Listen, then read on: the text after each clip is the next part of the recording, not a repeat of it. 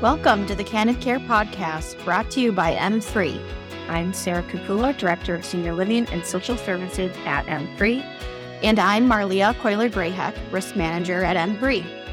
Each episode of the Candid Care Podcast promises to challenge your current thinking about the long-term care industry and introduce concepts to improve your organization and advance the field.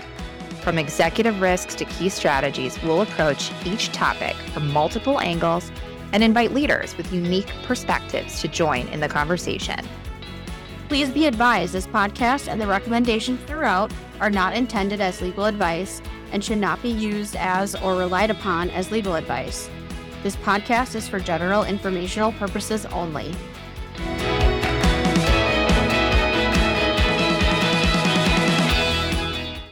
Thank you for tuning into this episode of the Candid Care Podcast. Today we have with us attorney Bob Simandl with Von Briesen and Roper, where Bob is a shareholder and chair of the Labor and Employment section. Bob has over 30 years of experience advising clients on a wide range of employee benefit, labor, and employment law issues. Bob, thank you for being here with us today. Thank you. So let's get into today's topic. So with the workforce crisis that healthcare is facing, particularly in the senior living and social services industry, there is an opportunity to expand the available labor pool by recruiting foreign workers. Recruiting foreign workers and caregivers has been a practice for quite some time, but now is really in the spotlight as a viable option for organizations to chip away at that workforce shortage. And more organizations are looking to this as a strategy, but it can certainly be overwhelming and confusing if you don't know where to start or what is all involved. So we wanted to take some time today to really shed some light on this process. Bob, I'd love to turn it over to you. If you could just start us off by briefly walking us through the process of bringing over workers from other countries. What are the options and time parameters that we're looking at? Sure. There's actually a couple pieces to this. I've got a number of long-term care facilities that are bringing the people over, as you've indicated, but there's also a number of folks that are outsourcing the work to foreign countries as well, actually hiring people or utilizing quote unquote independent contractors for those foreign sited employees. If I were to give any upfront advice to people as far as a couple thoughts for employers to consider when delving into the international worker market, number one, get help from a professional.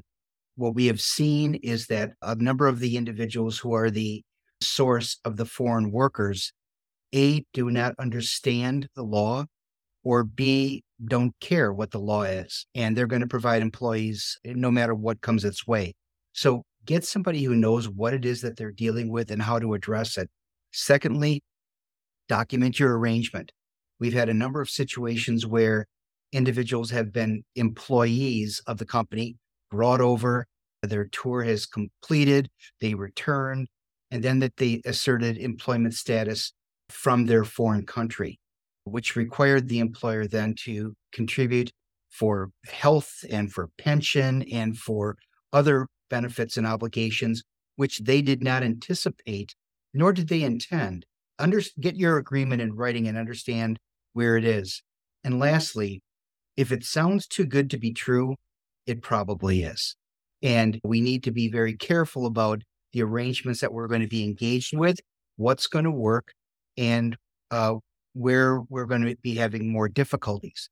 When I see foreign workers, I see them in one of two scenarios. One, we're bringing foreign workers over. Right now, the hot spot is the Philippines. Bringing people over to work within the U.S. environment for a limited period of time or for longer periods if we're looking to sponsor an H-1B or something along those lines. Then the other part of it is the outsourced work, whether we've got independent contractors in the foreign country or we're actually hiring people as our employees in that foreign country to perform medical records, data transcription, whatever else it may happen to be. We see that as a very viable option in supplementing our workforce to get the people that we want on a longer term basis. I think that's really interesting, Bob, especially the remote workers in these other countries. I think in the healthcare industry, we don't necessarily think about incorporating foreign workers in that capacity. So it's interesting the examples of the medical records and other positions that you can utilize too, because we talk about from a workforce shortage perspective is how do we become more efficient in our organizations and outsource some of these things that maybe don't need to be in-house. So that seems like a viable option too, but like you said, needs to be done carefully and with professional assistance. Yeah. And as I said, the Philippines seem to be the hot spot right now. For a while, we were seeing a lot of recruiting from the Caribbean, Dominican Republic, Haiti, some of the challenged countries. Puerto Rico was also supplying U.S. citizens to U.S. entities. But we just need to be careful that when we're looking at these programs, A, is it a U.S. territory where we may have greater flexibility in bringing them in? Or do we need to look at a temporary visa program of some sort to bring that worker on board and then evaluate which of the alphabet soup of visa options are we going to go with? I recently saw a case too. I think it was from last year, but speaking of the Philippines, it was a case from Philippine nurses against a recruiting agency as well as two nursing homes with a settlement of over, I think, $3 million that they came here. And once they arrived, they weren't paid their required prevailing wages and they had to pay back $25,000 if they left, which was in violation of I think the Trafficking Victims Protection Act. So just Right. again goes to your point of you do need to be very careful in how you're setting this up and utilize professional assistance. Yeah, the case you're referring to is out of the Eastern District of New York. And it was a situation where they looked at this as a form of human trafficking. The critical aspect for every employer we've seen thus far from the Philippines are that some of the people on the ground that are transporting the individuals to the United States are very loosey goosey as far as what the arrangement is. And there isn't a clear understanding as to how they're getting here, what their rate of pay is going to be, what the expectations and obligations are. And then we run into situations where unscrupulous attorneys, quite frankly, are looking to take a situation which may be innocent in and of itself. It may be an effort by employers to really give the employee the best of all worlds that turns into something ugly. For example, you're providing housing for the individual where they can stay at your facility. You've got a wing dedicated to them or a floor, and it works out just fantastic. But you're not providing with a vehicle and there isn't local transportation for them to get around to go to town, to go shopping or a night out or anything else. What we're seeing is that is being construed by federal agencies or state intervention as being a way for employers to lock them in and to have this indentured servant as a part of their workforce. It's critical that if you are going to be going into these arrangements with foreign workers coming here, incorporate into your DEI process, your diversity, equity, inclusion process, information as far as how you treat dignity and respect and integrity as it relates to all employees, and incorporate that into this individual being brought to you. The case that we were talking about, the Prompt Nursing Employment Agency, was a joint employer issue, which goes to whose person is it? If it's the temporary service employee that we're dealing with, and we're just paying a fee for it, that may not change your liability as a primary employer for the individual, since joint employment is the thing that people want nowadays in identifying responsibility for the ultimate user of the service. So be careful of that. Yep, great advice.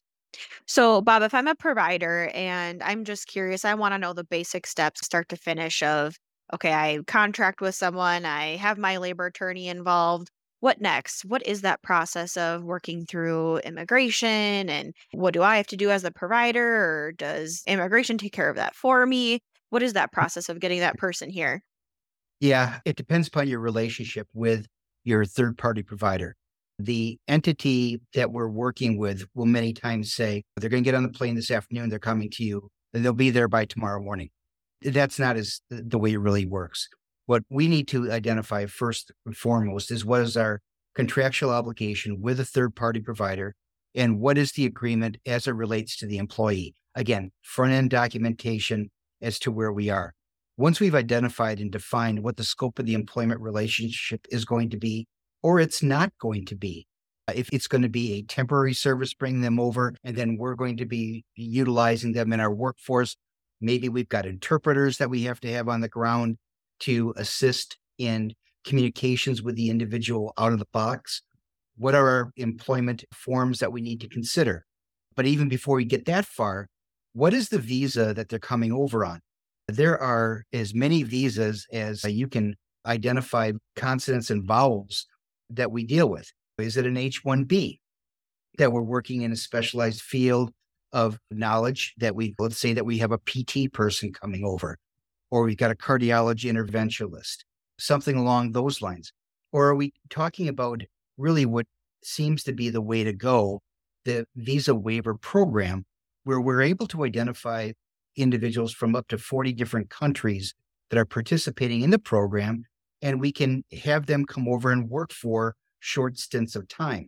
Is this a business visitor?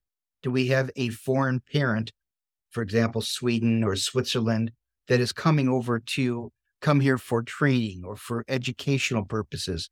That may end up with a B visa, a B1 visa to deal with.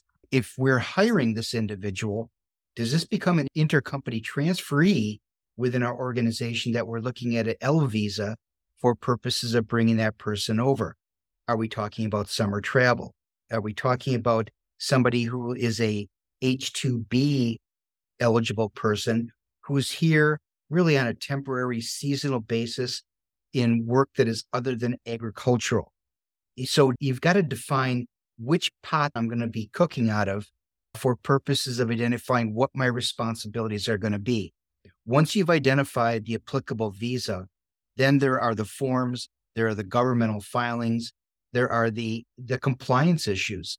We have a number of folks that say, I'll bring somebody over and I'll have them work here for a short period of time, maybe under a visa waiver program. But then if I really like them, I'll just keep them around for a couple extra years after that, and we'll go for a H-1B or something like that. It's not the way it works. So you really do need to not only think through what your short-term employment objective is, but also what your long-term objective is. If you're looking to sponsor somebody through a H-1B, it's going to be a different approach than if you're looking to go through the visa waiver program. And then also to be considered in this, are there children? Are there spouses?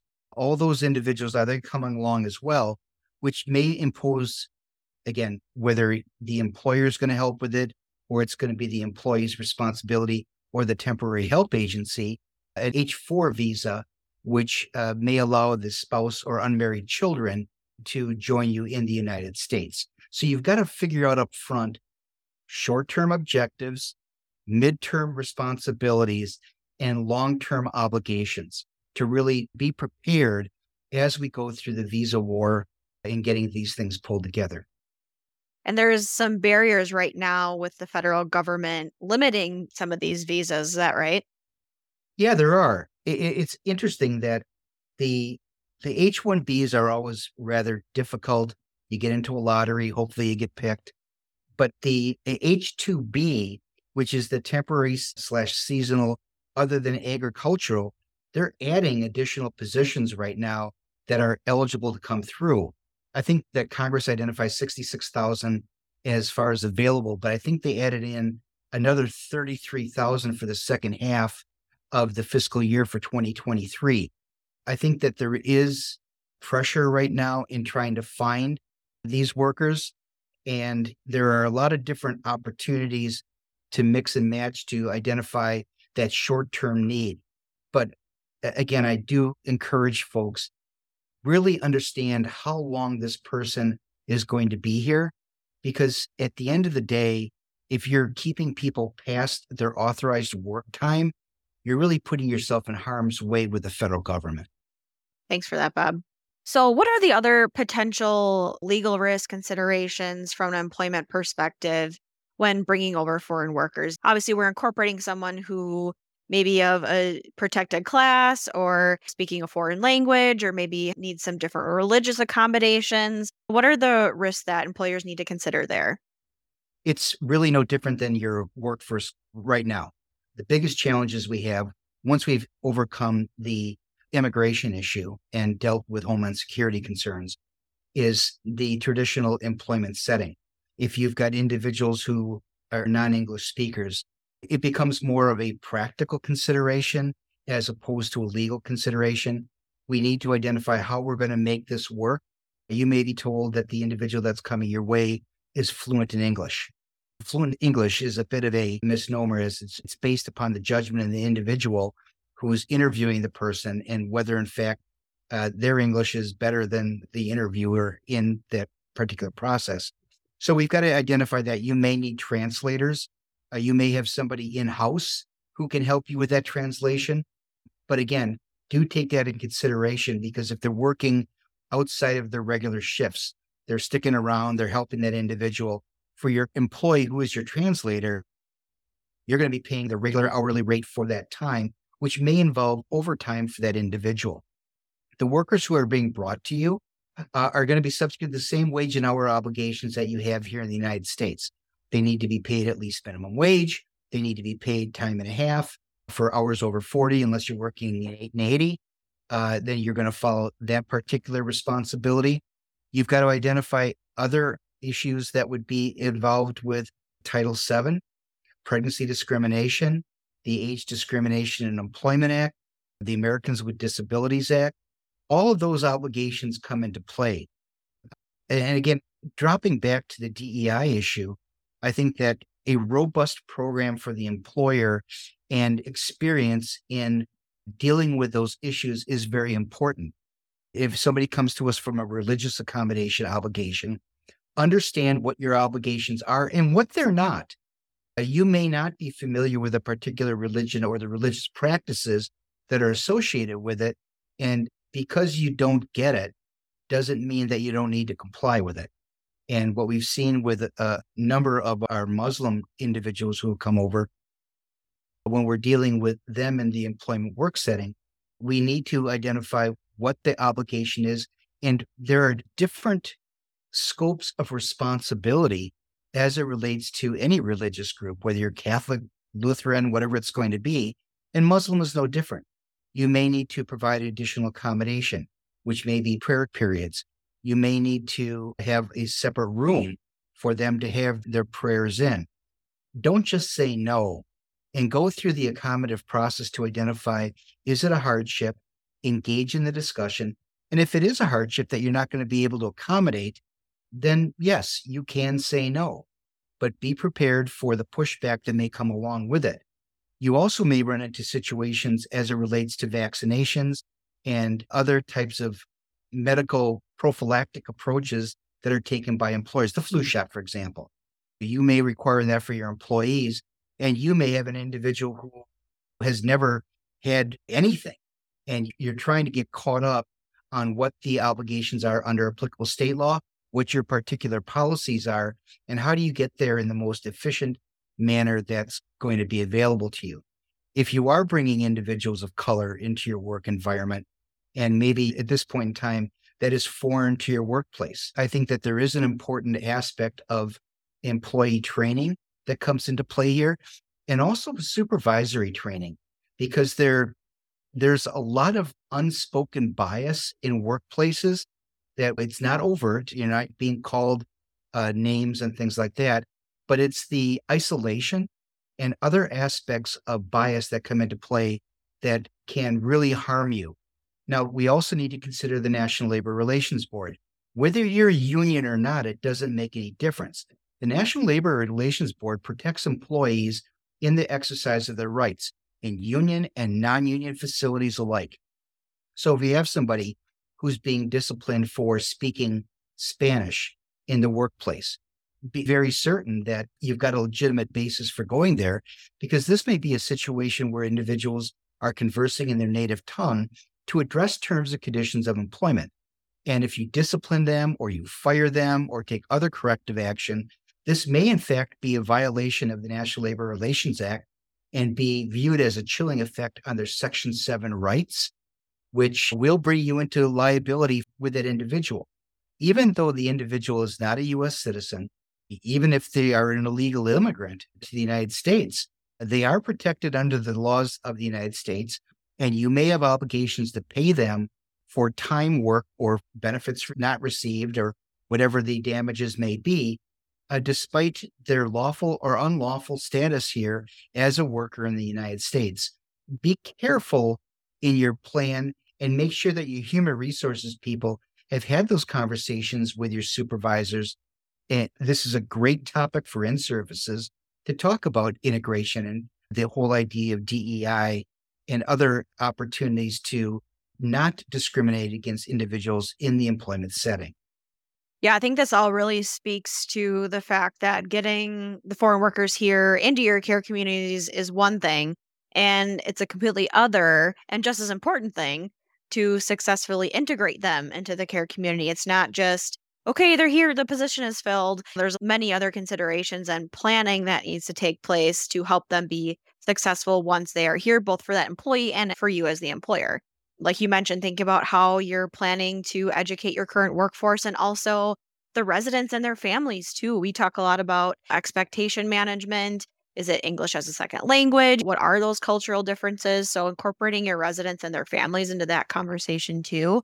Think about how you're going to be welcoming them into your community. Can you do a buddy system or a mentor system to help them along the way?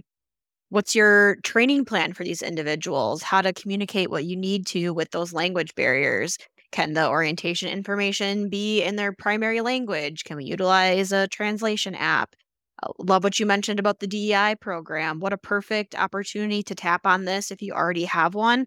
Or if you don't already have one, what a great time to look at establishing some formal efforts around DEI before these individuals arrive, because we do have some time, right? Like this, like you said, this is not a overnight process. This is what we're seeing 1 to 3 years before these individuals actually get here.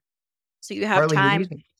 I'm Oh, sorry. go ahead. You raised the point as it relates to families and the residents. Yeah. That's critical. It's something that a lot of employers will overlook because I'm so focused on doing it right by the current employees and the prospects. But we do need to consider the families. Right now we have situations where families feel that you're talking about me behind my back and I don't know what you're saying. And we get complaints along those lines. We always need to remember that this is the resident's home, but we need to find a way to communicate with the families and the residents that these individuals are here to help. And the paranoia that comes along with not understanding, it needs to be overcome. And I do believe that you're right. There is an educational requirement for families and residents alike to embrace the visitors to our workforce and make them a part of our community. Yep. The organizations that we have seen do that piece have been, I would say, especially successful in incorporating foreign workers.